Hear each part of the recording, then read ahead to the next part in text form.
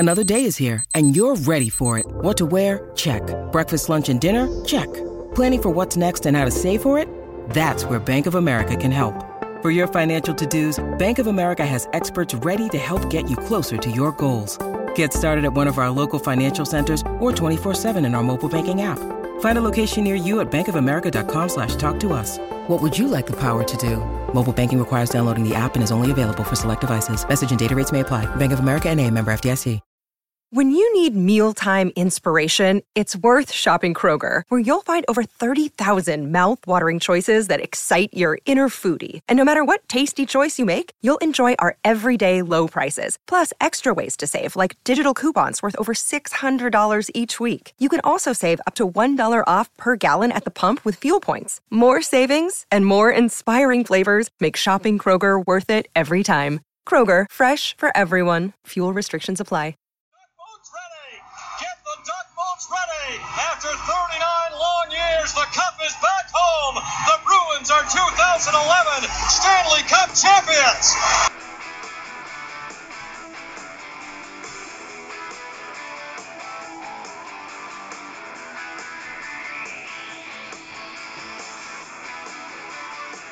Hello, everyone, and welcome to episode 18 of Bruins Beat, brought to you by CLNS Radio.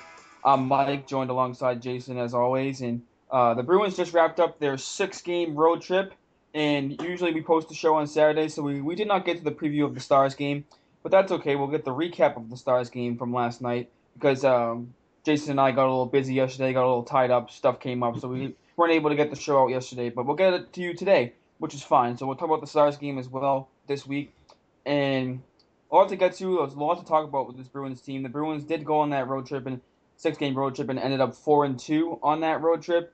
And we will discuss all those games in just a minute. But the one thing I want to touch on quickly is that Adam McQuaid has returned to the Bruins lineup on the back end on defense. And Adam McQuaid, he's a player that Bruins fans obviously know quite well. And we talked about McQuaid on this show and how he hasn't been skating recently. But it's good to see him back on the ice. I think McQuaid has been one of the most consistent Bruins defensemen this season. So I'm happy he's back. The one downside of him being back, though, is Colin Miller got sent down to Providence. And I know Colin Miller has a 2-way contract, and I know Colin Miller is a young defenseman, but you and me have both been saying that Colin Miller should be playing close to every game this year. Because he's the only defenseman I see that's a young defenseman and has promise for this team in the long haul. And I don't know why the Bruins feel the need to play Kevin Miller and feel the need to play Trotman over Colin Miller. I just don't understand that. How much radio did you listen to this week over the course of the week? I listen every now and then. When I get an opportunity to listen, I'll throw it on.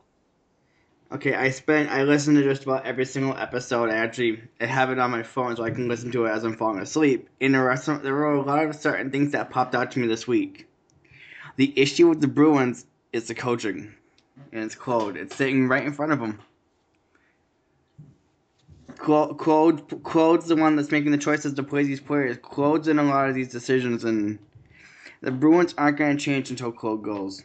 You know, I agree with you there, because I think Claude Julien doesn't play Colin Miller. Claude Julien has finally started playing David Pastrnak. Finally.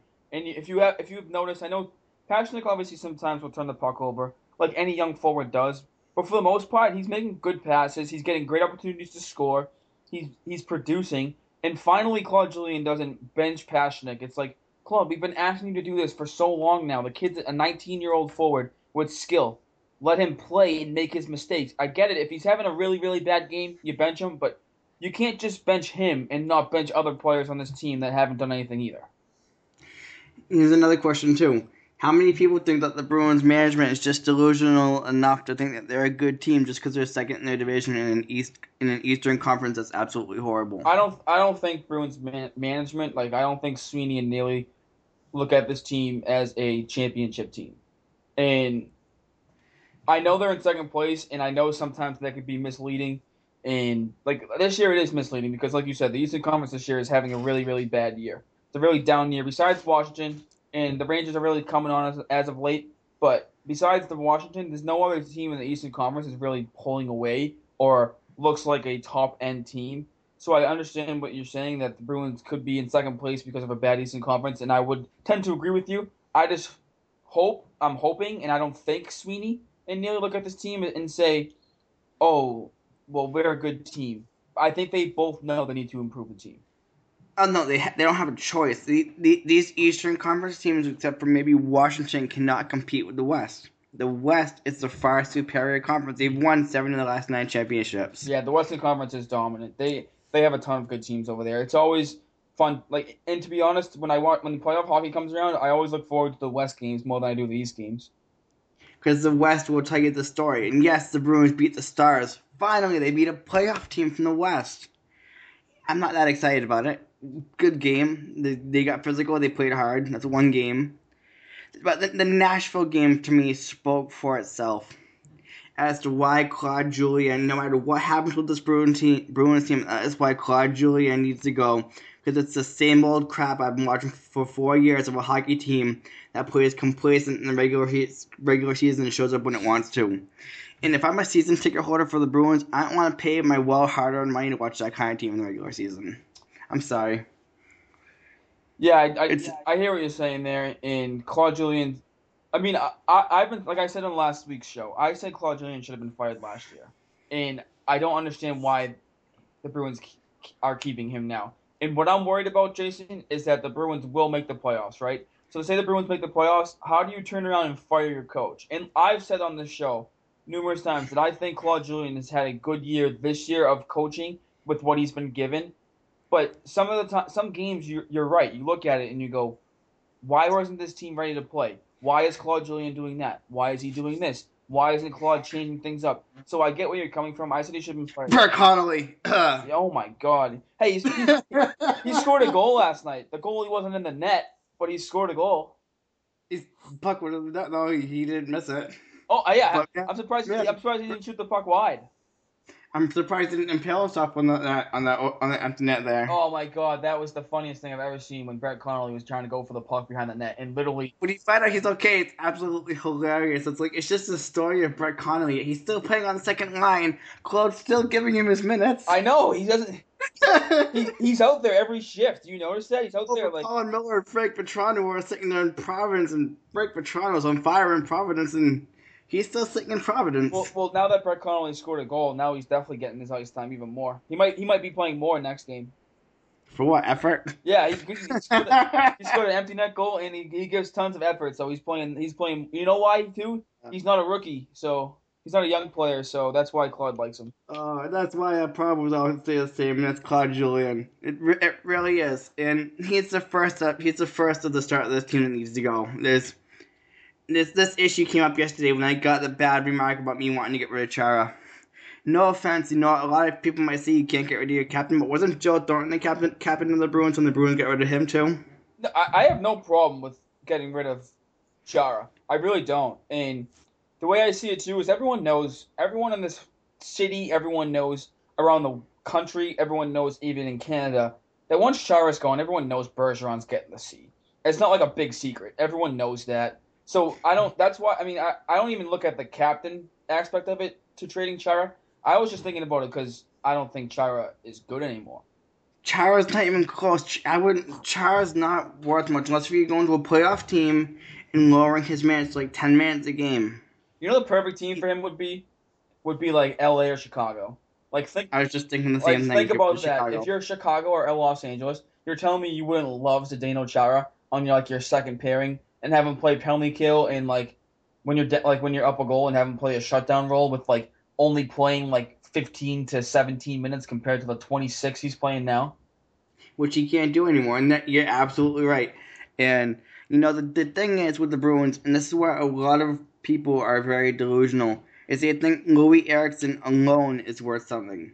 What they don't realize is that Louis Eriksson's a rental player for a team, so teams aren't going to pay as high as they think for just Louis Eriksson. So if you think that the deadline's going to be as easy for the Bruins as you think to get rid of Louis Eriksson, people have another thing coming. I know there's been reports that last year a lot of rental players went for a first round pick, and this year there's reports that are saying that that's not going to happen. It's not. So that obviously puts the Bruins at a disadvantage, and like you said, it's going to be more difficult to move Louis. But I think you've got to package Louis Eriksson with something. And and this is where it's going to come down to the point where you say people are going to feel like they're blowing up the team, but you have to give names that are going to be heard, and that's why I would package Louis Eriksson with Chara or somebody. Go to Chicago and say, just give me something for these guys, and I'm good to go. Yeah, because there picks. Was a report that said that the Chicago Blackhawks would be interested in Louis Eriksson. But the one thing that I heard about was from Bob McKenzie from TSN, who's one of the best hockey reporters on the planet, said that the Bruins haven't even put him on the block. And I'm thinking to myself, and look, I get it. Louis Eriksson scored last night. He's been playing great for this Bruins team. I understand that. I totally do. But he's 30. He's 30 years old. He wants a 6 or 7 year contract for $6 million. That's a mistake if they do that. Exactly. You don't pay Louis Eriksson that much. And look, I get it. He's playing phenomenal. Look at Chara, your prime example. What's he, 37 now? With 2 years left in that contract? 38. You're going to play Louis Eriksson to that point. Well, unless if you're giving him the first few years up front, lowering the returns in the end, that might be worth it if you can trade him later on, but even then I question it. Yeah, there's reports the Bruins want to sign him to with the way Marchand's playing, like how do you make that work? You're gonna have to get rid of some kind of contract to get the team to be good. Right. That's 100% true.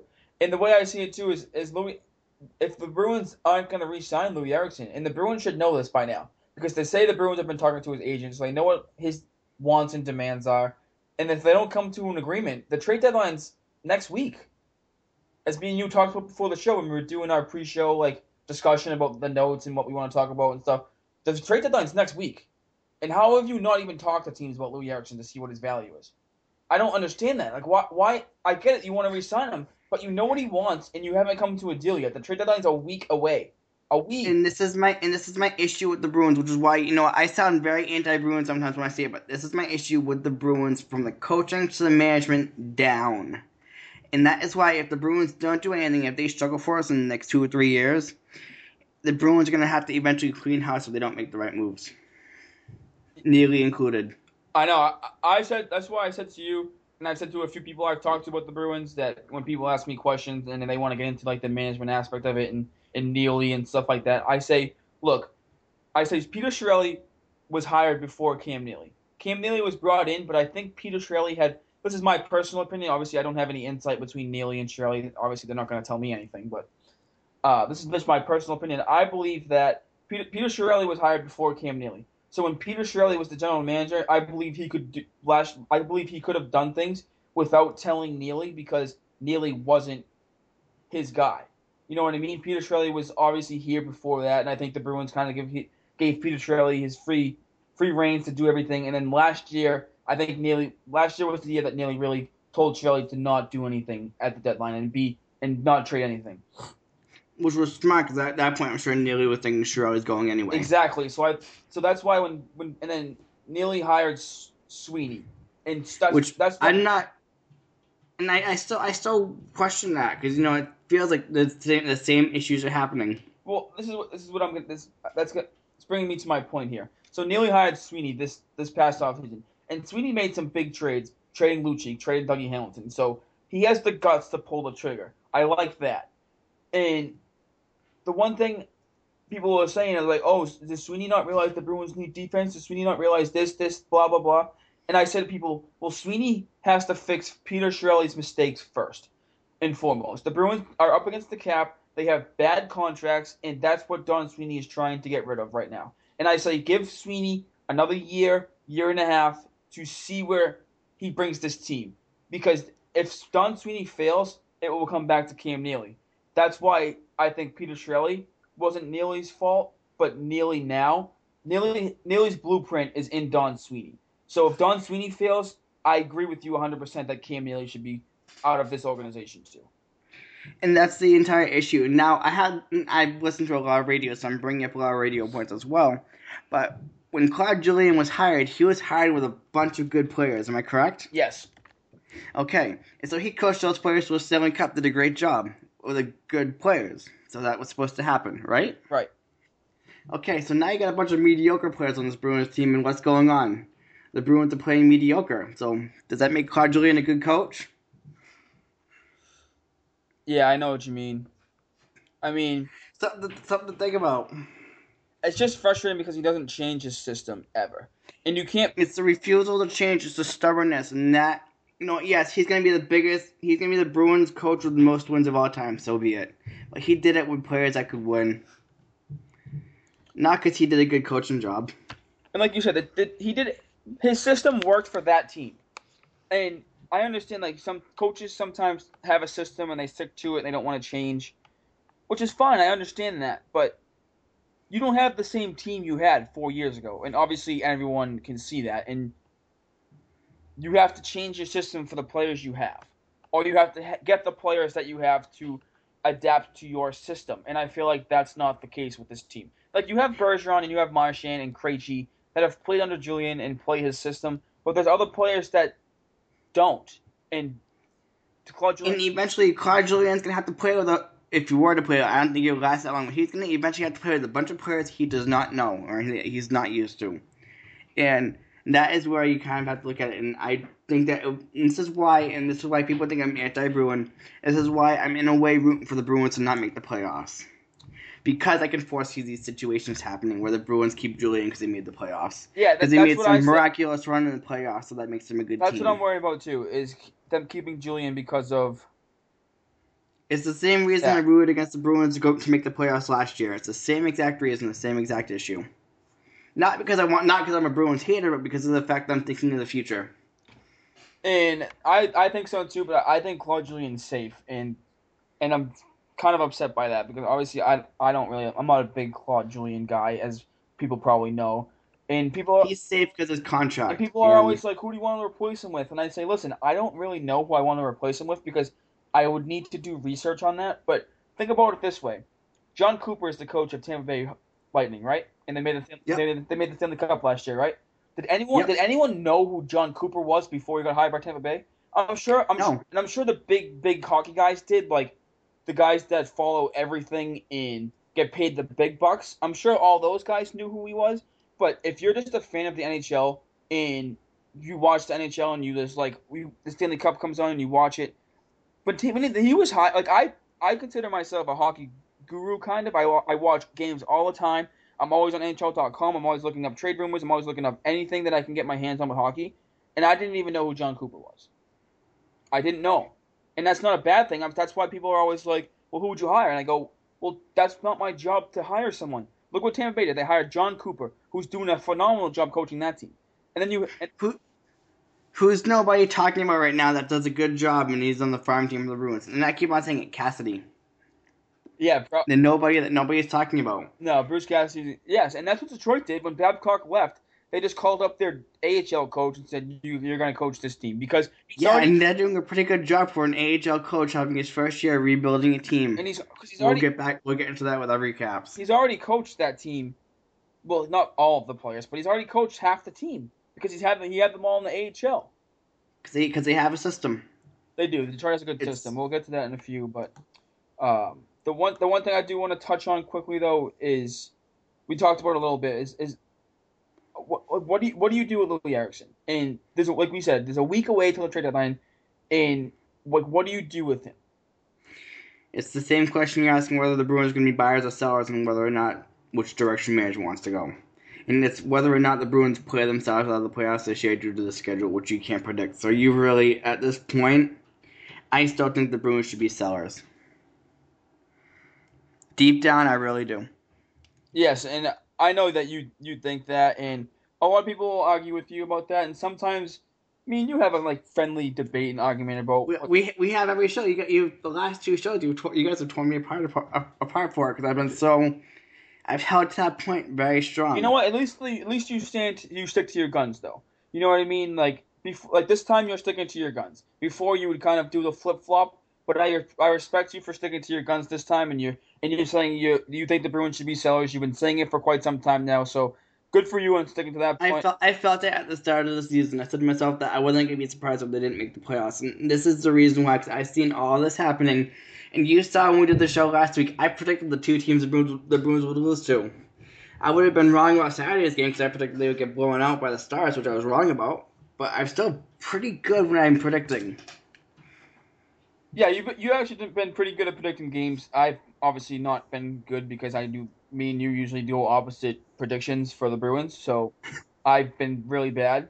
But the one thing though is that the Bruins are a roller coaster. You literally don't know what you're gonna get each game, and which we'll get into the recaps right now actually. So we'll just touch on the recaps right now. So the first game was against Minnesota on Saturday, right? That was the first. Yes, no, that was the first game without Bergeron.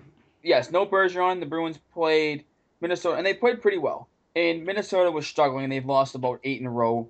And that was again that led to the coach getting fired. yes, Minnesota fired their coach right after the game. But you know what? The Minnesota's not. They still have some skilled players. They still have some good players. Gustafsson got the start, and the Bruins did what they had to do to get 2 points, and they won the game against Minnesota. But Minnesota fought hard. Yeah, and you know what? The Bruins played a good game without Bergeron, and I will give the Bruins credit for that game. Yes, they played a hard game. They played a hard fought game with no Bergeron. They played really well. I think Krejci stepped up that game. And the one player in Minnesota I love watching play though is Zach Parise, and he's just if you're a young hockey player out there, or if you have a kid that's a young hockey player, just watch Zach Parise play, and you'll want to dictate your game after him. He gives 100%, goes all out every shift. Just a great player. No, he's absolutely one of my favorite players. Him and Suter on that Wild team. Which, speaking of, we got the Stadium Series game today with the Wild and Blackhawks, which is going to be a fun game to watch. Yeah, it is going to be fun to watch. You know, since the Wild fired their coach, they haven't lost yet. They're 3-0. That bodes well for today for them then. Which kind of makes you wonder if it was a coaching thing. Exactly. That should make you wonder about the Bruins too. It does. A little bit. It does make you wonder a little bit, but yeah. So the Minnesota has won every game since they fired their coach, but that was a good win for the Bruins. The Bruins got their coaches fired. They got their coach fired pretty much, but whatever. The bigger game was the next game against Detroit, and this was the same old song and dance. And the Bruins are playing on back to back. I don't care. I'm not using it as an excuse because they had a 2-goal lead. The Bruins came out and they started the game well. Marchand scored very early in the game to get the Bruins on the lead. It was the fastest goal in Bruins history, by the way. 8 seconds, yeah. So absolutely. So that was good, and the Bruins, they made the game 3-1 in the first period. You're thinking, oh great, here we go. The Bruins are actually. And me and you were talking. We go, this is great. Like the Bruins are playing well in the first period. They came out ready to go. 3 goals. Like okay, here we go. And then Detroit scores, and scores, and scores, and scores. And then the Bruins, all of a sudden you look at the scoreboard and it's like 5-3 Detroit, and you go, what the hell just happened? And it's the same. The Bruins shut down. It's the same song and dance. The Bruins roller coaster continues. And it's like every time they get a 2-goal lead, you literally don't say, are they going to blow it? You say what period or when are they going to blow it? Yeah, nobody talks when the Bruins lose, but yet when the Bruins win a game like Dallas, I get to hear, oh, so the Bruins should blow up their team? Just because of the fact that I made the comments. And it's like I look at these people and say the Dallas game was 1-1. That's it. But it's the funniest thing. The Detroit game was really, really bad. The Bruins' defensive structure was awful. Zdeno Chara was out there for 6 goals against, and he was only -1. I don't know how that happens. But he did somehow manage to go -1. And then it gets even better when they come up and play on Tuesday. Yeah, so we'll get to that in just a second. But so the Detroit, and look, Detroit's a skilled team, but that game had so much meaning for like the playoffs and seeding. And you beat Detroit the past 6 times, so you knew Detroit was going to be hungry. And it was just a bad game. After the Bruins went up 3-1, since the Bruins went up 3-1 in that game, it was just an awful thing to watch. Yeah, and that's the thing with the Bruins. They are not a fun team to watch. Not when they shut down and play the way they do. And the one thing I will commend the Bruins for is they did fight back. And they did make the game interesting, and they pulled Tuukka Rask for the 5th goal. But I don't blame Rask, and you said that you don't blame Rask either, because they left him out to dry. And a lot of the... And by they, I'm specifically saying Chara. And the Bruins... And Detroit scored a lot of goals. Detroit scored some goals that were pretty questionable as well. And I'm not saying that's the reason they won, because Detroit was clearly the better team that day. So, but the Bruins have been getting porked on goals against this year. That the other teams are scoring. Claude Julien I don't think has won a challenge yet. And but it's surprising No. because the goals that he challenges seems pretty like legit non goals. You know what I mean? But the Bruins, Yeah, no, the I know. calls are I know just what going you against mean. the Bruins right now, and for some reason, We'll discuss that. We'll discuss that from yesterday's game. yeah, we will. We'll get to that. But yes, and then the Bruins lose to Detroit, and 6-5. The Bruins usually don't give up 6 goals, and usually when the Bruins score 5 goals, it's good enough to win. But the Bruins defense sucked in that game, so whatever. And so the Bruins then they played Tuesday night in Columbus. This game was horrible to watch. If you watched, This was a snooze fest. oh, and obviously me and you watch almost every game because we do Bruins podcasts and Bruins recaps, and we cover the Bruins. So obviously we're watching the games. And if you watched this game against Columbus, it was tear your eyes out. It was boring enough where I was ready to shut it off midway through. And you know what? It made me think of is when John Tortorella coached the Rangers, and you know how when he coached the Rangers and he had all 5 guys just standing in front of the goalie trying to block shots. Pack it in. Yep. Pack it in. That brought me to the point of Claude Julien and John Tortorella's stupid defensive style of hockey. And it just made the game so bad to watch. It was really bad. The Bruins ended up winning in overtime, but man, oh man, that was just the game. It made me. You ask yourself that question: is Columbus getting better, or is Boston getting worse, or are they just playing this way just because it's the only way they can play to stop anybody from scoring? And Columbus had a lot of good chances that game too. They did. And three breakaway chances, if I remember correctly, that Rask stopped. The score could have been 4-1 Columbus if it wasn't for Tuukka Rask. Yes, Tuukka Rask was sensational in that game, and this was kind of funny too because Chara was out there for 6 goals against Detroit, and then the 1 goal that Columbus scored was Chara's fault because Chara hooked the guy for the penalty shot. Yep. And I posted it in our Bruins chat with everyone that Chara has been out there. Yeah, you heard about it for sure. I said Chara's been out there for the last 9 goals against, and I mean I was just stating it, and some people didn't like that, but whatever. And you've been infected by my pessimism, Mike. Just for the record. I know I might have. I think I've been talking to you too much. You've been getting to me, but it was just funny, and I was talking about it with one of my buddies, and he goes. And when Dallas scored last night, we're going to get to the Dallas game in a second, but when Dallas scored last night, people were like, oh, is Chara out there? Is Chara out there? And I was like... That's what I was doing. I was looking for Chara. During the replay, I was looking for... With the first goal that Dallas scored, I was looking for the replay just so I could see if Chara was on the ice. And as bad as that sounds, it was just comical to me. I just thought it was funny. But... Was Seidenberg out there? Was that? Seidenberg wasn't even out there, so we can't even blame Seidenberg for a second half of that. I know, but yes, this Columbus game was bad. The Bruins squeaked out 2 points, and it was just tough to watch, though. And the Bruins play Columbus tomorrow, which is going to be another snooze fest. But the Bruins got 2 points. They get out of Dodge, and then they move on to Nashville. And the Nashville game was brutal too. The Bruins played back-to-back games that if you watch the Bruins against Nashville and against Columbus, you sit there and you just go, what is this team? This is what we've been seeing since January 1st, though.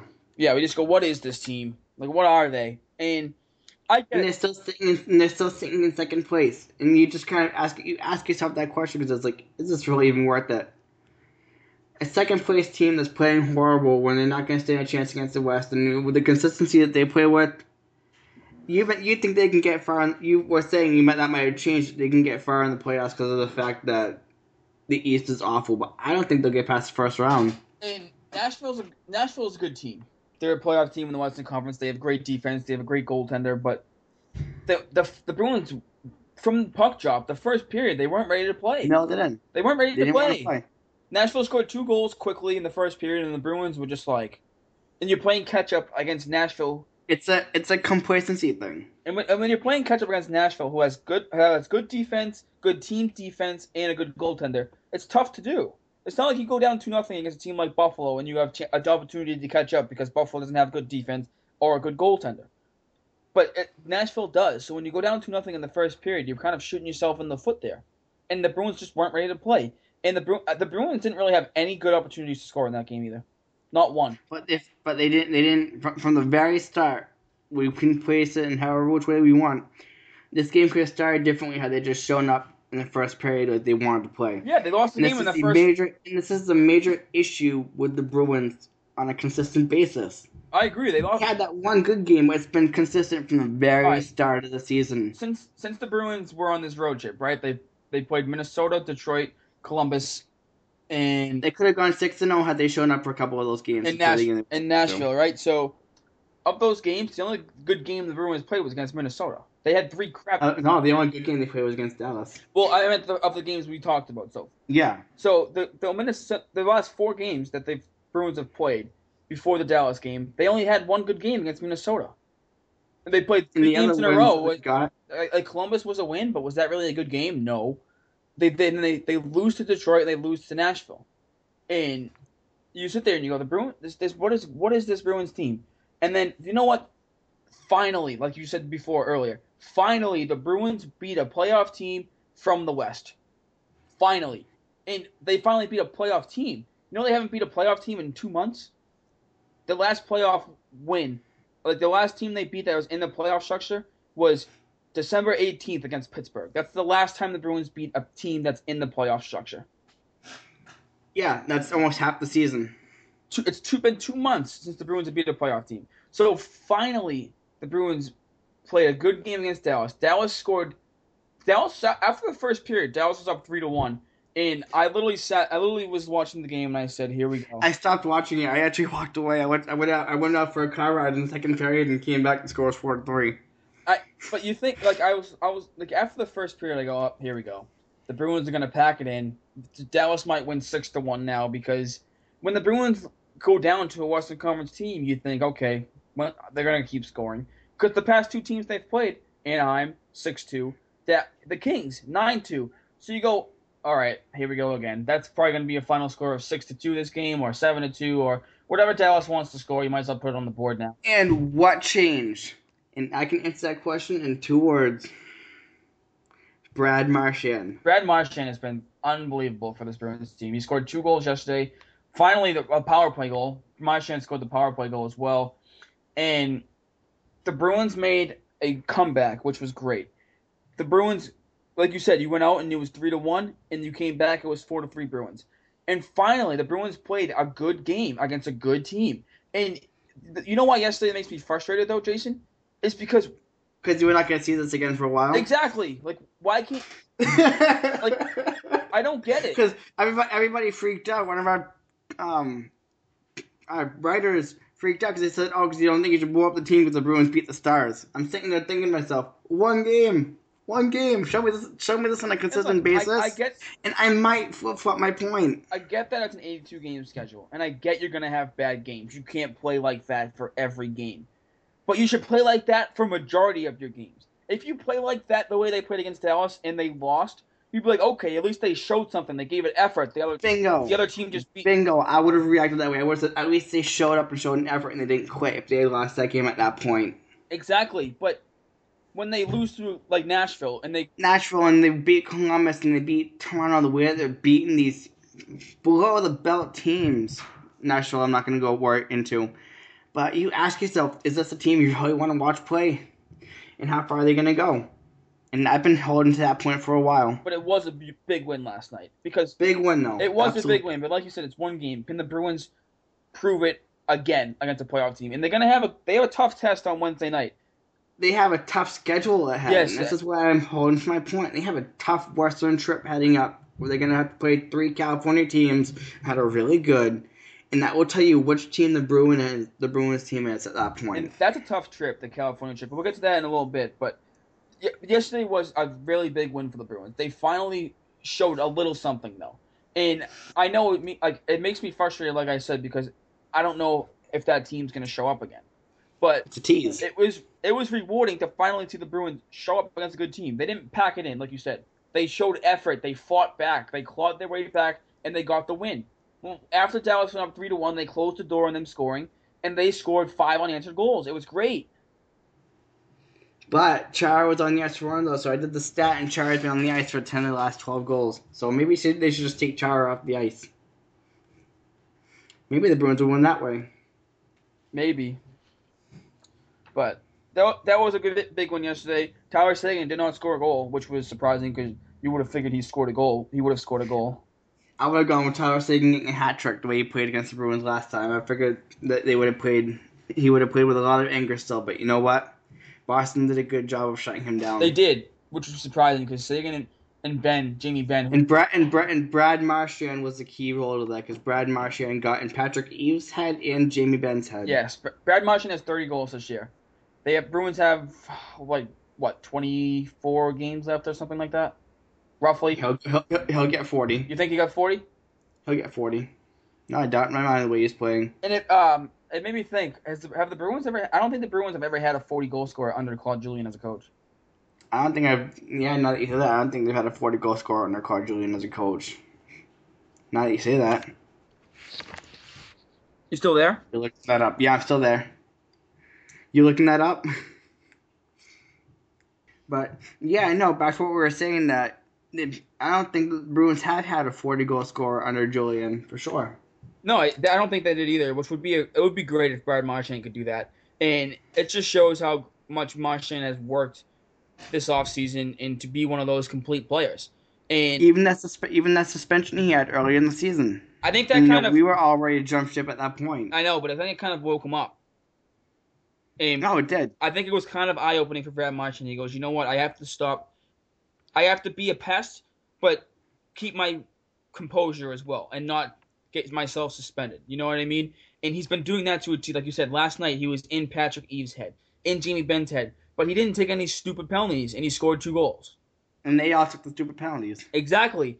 And that's the Brad Marchand the Bruins need. So he's been... And that's where you have to question the future for the Bruins, too, because how are they going to be able to pay Marchand with Chara and Seidenberg and possibly Eriksson? It's a good point. You gotta wonder. Marchand's contract is up, not after this year, but the year. You still got to think ahead. It's up next year. You still got to think ahead. And okay, also you got to think about Pasternak, too, which might not be that much. Pasternak, Spooner, and Marchand all have their contracts up at the same time. This is where all the issues for the Bruins are going to happen. So it's going to come down to something to think something's about. going to give. Yes, so something has to give, and I think that's why. And this is where. Let me say this, and let me say this honestly. I wouldn't fall in love with all these players. I would, if you had to choose between Marchand and getting rid of Spooner and Pasternak at this point, I would probably keep Marchand. Yeah, I don't think that people would really argue with you there. You might have a little bit of an argument from someone, but I don't think a lot of people would say that you need to. I think you could trade Spooner and Pasternak and get good value for them if the Bruins wanted to. They probably could. We'll see what happens. I think this offseason for the Bruins is going to be the biggest one they've had in a long time. So we'll see what next couple. Yes, next couple. So. This one for sure. But so the Bruins have a good game against the Stars. Claude Julien could have Brad Marchand scored 40 goals. Brad Marchand's been the MVP of the season for the Bruins. It's no question about it. And I know people are going to say Bergeron, and I get that. Like, when someone says the MVP of the team and they say Patrice Bergeron, I'm never going to argue with them because Bruins fans know what Bergeron brings to the table. But I just think Brad Marchand has elevated his game so much, and it's been such a spark plug for this team that every time the Bruins win a game, it feels like Brad Marchand did something positive. Oh, absolutely does, and that's what's made this very interesting. That it's been all about Brad Marchand lately, and Patrice Bergeron's kind of taking a back seat. But Bergeron is that quiet leader on the team. It is about Bergeron, and we will not forget Bergeron. No, that's why no one will forget Bergeron. This season, Marchand's been the most valuable. Yes, I think so too. Bergeron should be the captain, no doubt in my mind, when Chara goes, which hopefully soon. But Marchand's an MVP. Yes, I would agree there. And it was good to see the Bruins power play get going again. They had some power play goals last night because their power play has been struggling as of late. So good to see the Bruins get some power play goals as well. And I don't want to forget this, but have you heard anything on update on Torrey Krug? No, I have not. He left the game, correct? Yes, he got that hit. He got that hit from Demers. Oh yes, I forgot. Up high. I completely forgot about that. He looked like he was in a lot of pain too. So hopefully that's not a significant injury. Because that's why I made the comment yesterday. You better hope Torrey Krug's not out longer. If you lose Torrey Krug, you're losing a big pillar of this defense. Yes, you really are. Torrey Krug's been great for the Bruins this year. He's been me and you have talked about it on this show. He's probably been one of the best Bruins all season long. Like when you get rid of Chara and Seidenberg, I think Torrey Krug kind of earned the top 2 spot. And that's what he wanted to prove to do with the Bruins team is He wanted to prove he could be a top 4 defenseman. And this coming into this year, I was a little worried about that, but I think Torrey Krug has held his own this year. And as you and I have discussed, he's probably been the Bruins' best defenseman all season long. Most consistent, for sure. So, yes, that's the good thing to keep an eye on, and I hope Torrey Krug can hopefully not miss a lot of games, because the Bruins are right back at it tomorrow. And if they don't have Torrey Krug tomorrow, I won't be. I mean, it'll be. I'm not going to be that upset about it. Let him take a couple of days to rest. Yes, I can understand that. I'm just hoping that it's not long term. Exactly. If he misses like consecutive games, where it's like 4 or 5 games and it keeps going, that's when you get worried, because Torrey Krug has been the best defenseman on this team. If it gets to that point, then the Bruins really are SOL for the season, and that's when you really just got to say, okay, you know what? It's not a year. Let's pack it in. So we'll have to wait and see. But I don't think the Bruins. I think Don Sweeney won't sell. No, he won't. And because, like you said, the Bruins want to make the Bruins management wants to make the playoffs. There's no way they don't want to make the playoffs. And we'll see what happens if and when they make it there. Because I want to touch on this schedule the Bruins have. Absolutely. The rest of the way. Before we do that, let's give a shout out to the Red Sox guys. Okay, yeah, of course. Baseball fans, if you are a big fan of baseball, please check out the Red Sox Beat podcast with CLNS Radio as well. Our friends over there do a great job covering all things baseball, and with baseball season just around the corner, they'll give you all the insight between spring training. They've had some great guests such as Jared Carabas of Barstool Sports and Trendy Kuznarek from CSN. They do a great job over there. Lauren, Jess, Jared, and Jared, yes, they do a great job. So go check them out. Red Sox Beat for CLNS Radio. They do great stuff over there, just like me and Jason do here. But getting back on big season ahead. It is. For the Red Sox. It's going to be a big season ahead for the Red Sox, and we'll have to see. Hopefully, they don't finish in last place again. But we'll leave the experts over there to talk about baseball. And me and you will discuss hockey again. But so getting back to my point here, in the Bruins' schedule for the rest of the season is very, very difficult. It is brutal. It's one of the most difficult schedules in stretches, I think, all season long. And I was looking at it the other day because I kept on bringing up this point when I was saying the Bruins wouldn't make the playoffs, and I was specifically referring to the schedule.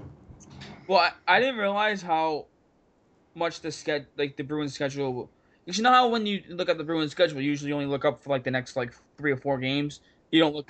You don't look at it. I was always looking ahead. Yes, and I usually look up the next 3 or 4 games and see who they're playing, because I don't look ahead as much as like you do. But the Bruins' upcoming games. They have Columbus, Pittsburgh, Carolina this week, and we'll get into the predictions later on. But after this week, they have Columbus, Pittsburgh, and Carolina, and I think those 3 teams are kind of. I mean, Pittsburgh's good, but Carolina and Columbus are kind of. Pittsburgh and Carolina are going to have a fight because they want to make the playoffs. Carolina specifically. Right. It's not over yet. They could become sellers. Who knows the deadline at this point with how close it is. But then after. So I wouldn't even come close to underestimating Carolina. I wouldn't either. But after that game, right, the Bruins have Tampa Bay, Calgary, Chicago, Washington, Florida, Tampa, Carolina, Islanders, the West Coast trip, San Jose, Anaheim, Los Angeles. Then they come home. They come back to the East Coast, and they play the Rangers and then Panthers again. That is a tough march. And then they follow it up with the Maple Leafs, Devils, St. Louis Blues, Blackhawks, Hurricanes, Red Wings, and Senators to finish off the season. The Bruins have a tough... And the way that they've played this season, I've just questioned how they're going to make the playoffs. This isn't going to be easy. This isn't going to be an easy stretch at all. They have a lot of tough games coming up. They're going to have to show heart in the next few months to really win this year. They're going to have to squeak out wins somehow. I mean, you got that West Coast trip with Anaheim and Los Angeles back-to-back nights. You're talking about the 2 teams that combined to give up 15 goals at home. And they've manhandled you too. It wasn't even close. Like both those games. In San Jose, they lost to a game that early in October that they should have won. Can't forget that. No, you can't. And this is going to be a really, really tough and grueling stretch for the Bruins this year. And then Calgary, they're not going to beat Chicago. Chicago's like the best team in the league, period. Washington's going to be a tough fight.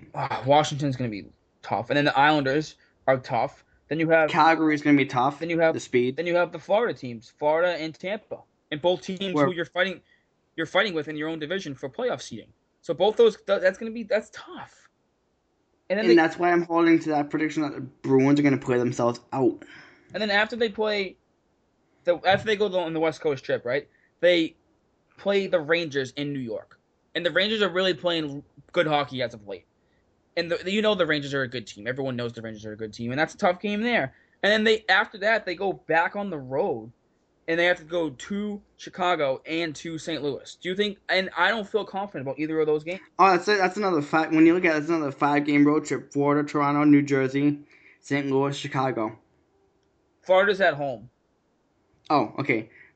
Toronto, New Jersey, Chicago, St. Louis. So, 4-game road trip. My bad. That's okay, but besides Toronto, New Jersey's playing really well this year. So you look. But we keep on saying besides Toronto. The last time the Bruins played Toronto, the result was a win in the shootout. They blew it. No, they blew it in overtime. Yep. They had a 2-goal lead in the third period. No, you're right. It was an overtime loss. Now that looking back, my bad. I forgot about that too. That's right. This team, the schedule is really, really gruesome. There's a lot of tough games. The schedule is not conducive to a team that should be making the playoffs based on what the entire season has shown so far. And like we said, we talked about how the Bruins haven't beat playoff teams in the West. They have a lot of playoff teams from the West coming up on their schedule. They have the division games between Florida and Tampa. They have Chicago and Washington still. They play Chicago twice. They played the Capitals again. They play the West Coast trip, the Rangers, the St. Louis Blues. They have a lot of games. They're going to have a fight every single night. They're going to fight tooth and claw. Especially with how close the Eastern Conference standings are, too, as we talked about on the show. The East is so tight that one loss, one win, you move from second place to the wild card, or you're out. Exactly. So you lose if you lose all 3 of those games on that Western Conference road trip, you lose to Chicago twice, you're done. Yeah. I don't know how you can argue that. Because then you're done. Because then you're gonna have to beat Washington. You're gonna have to beat the Rangers. You're gonna have to beat. If you lose to all those teams, you're gonna have to pick up wins like in other games, and it's just gonna be a really, really tough stretch for the Bruins. And that's why I'm gonna hold my prediction that they don't make the playoffs. So you're gonna hold that. I'm gonna say they still make the playoffs. I just think they're gonna find a way to get it done. They're gonna have to. I want them to. That'd be great. But on the other hand, them not making the playoffs is a favor to everybody too, because that might mean Claude Julien's job. It could mean Claude Julien's job, and if the Bruins don't make the playoffs, I think you have to get rid of Claude Julien. But even if they go to the playoffs and go 1 and done, they still have to get rid of Claude Julien. I don't think Claude Julien should even consider himself safe in the slightest. I don't think he should either. But we'll talk about that when the time comes. There'll be a lot to think about and look at with the Bruins coming up on this towards the end of the season. But for around the NHL, I just want to touch on Jaromir Jagr had 2 goals last night. He has 20 goals on the season. He's the oldest player to score 20 goals in a season at 44 years old, and he also is now the 3rd leading goal scorer in NHL history. Just goals, not points, just goals. Jaromir Jagr is 3rd on the list behind. I believe he's 4th everywhere else when you look at the stats. I was looking through his stats he's 3rd. Yesterday. 3rd? Yeah, he passed.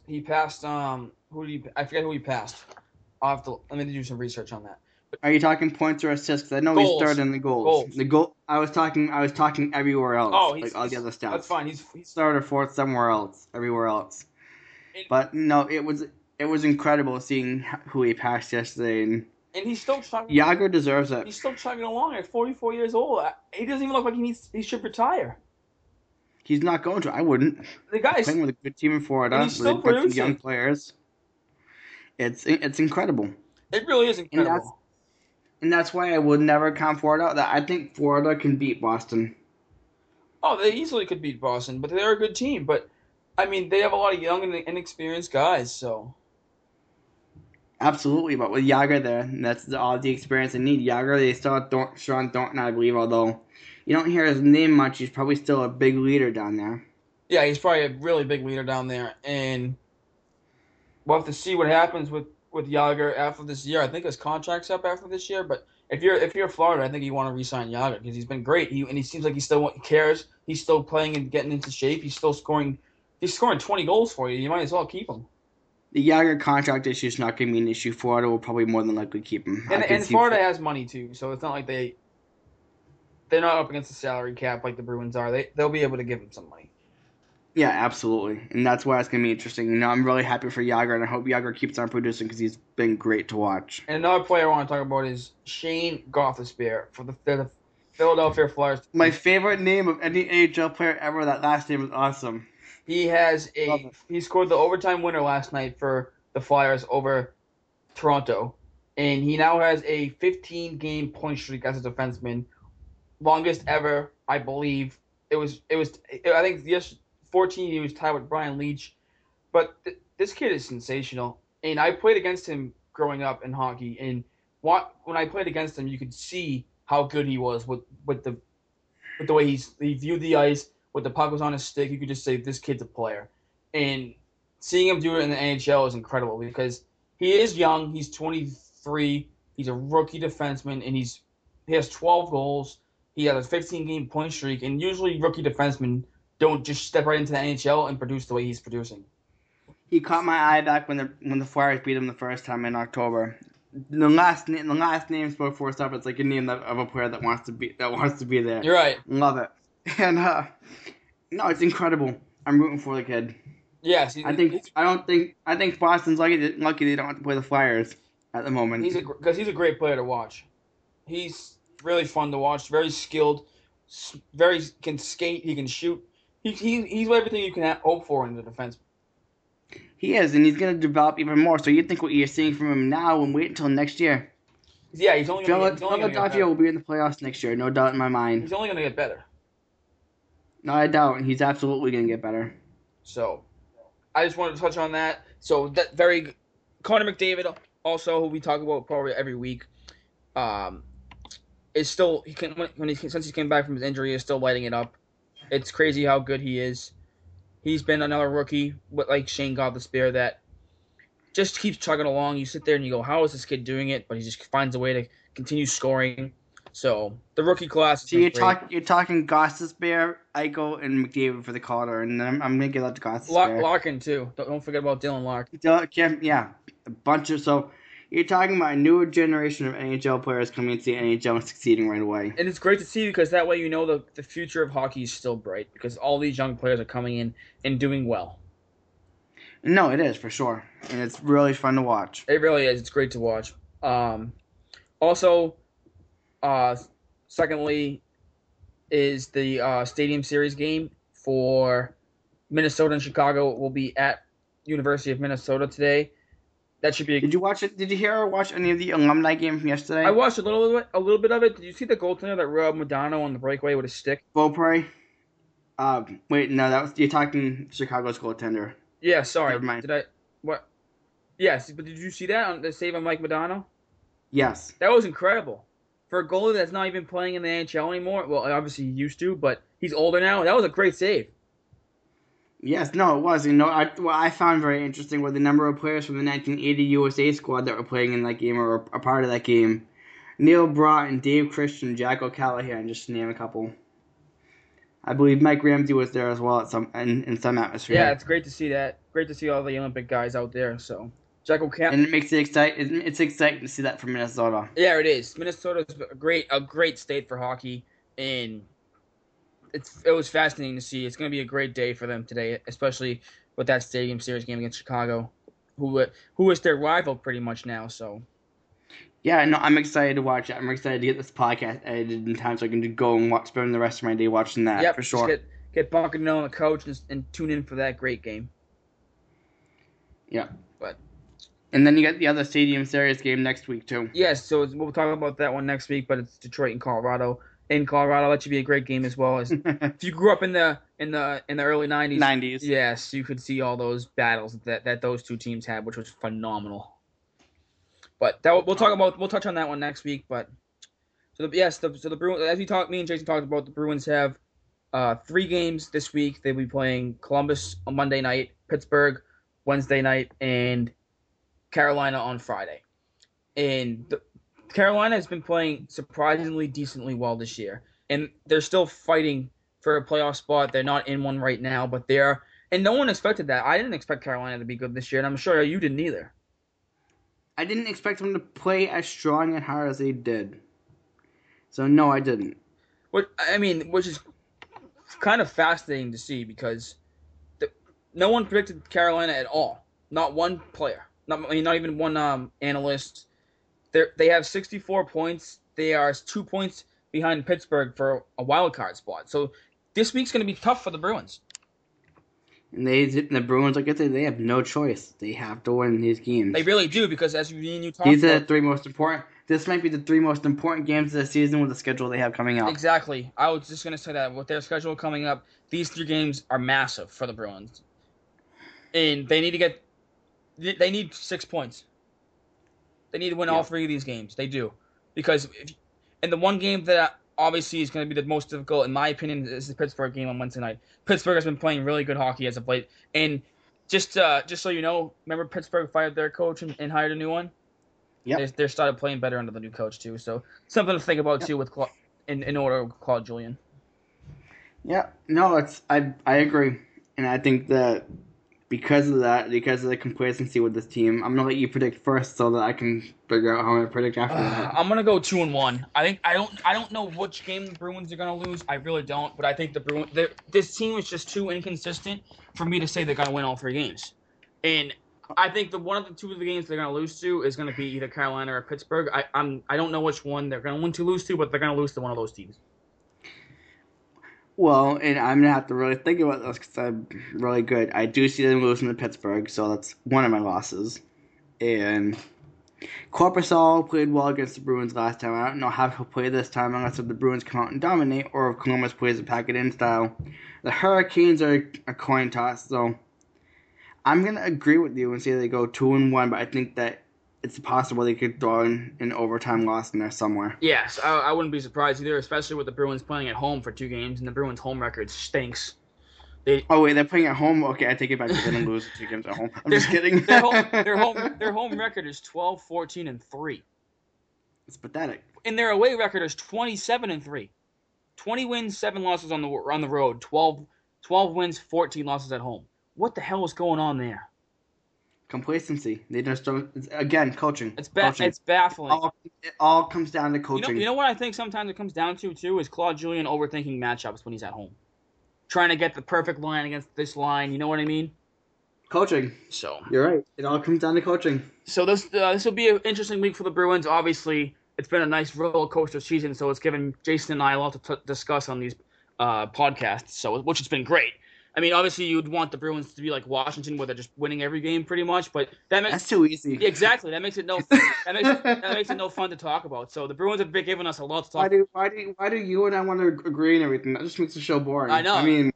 I think Felger and Barras have a great chemistry because the motto of the show is this: if a listener's not pissed off at one of us, then the show's boring. Exactly. So if you have people pissed off at you, at least people you know are listening. Right. So that will conclude episode 18 of Bruins Beat. Don't forget to follow us on Twitter at MikeSetta22, at JasonBuckley91. Follow us at Bruins_Beat for all Bruins news. Go to CLNSradio.com and get all the latest Bruins news as well from our great writers over there. We have a great staff. Also, you can find us on iTunes, right, Jason? Yes, you can find us on iTunes at Boston Bruins Beat Podcast. You can also find us on iTunes Stitcher just basically by looking up the CLNS radio app. Yeah, so please give us a like, give us some reviews on that. Greatly appreciated. Thanks for listening. You got something to say? Yep. No, I thought I did, but then I realized it's not the trade deadline yet. That's next week. No, next week. Next week's a big week for around the NHL. So we'll bring you we'll discuss all the trades that happen on next week's show when the trade deadline's coming up. So it's gonna be a great show next week. Please tune in. We'll talk to you next week. Go Bruins. Go Bruins.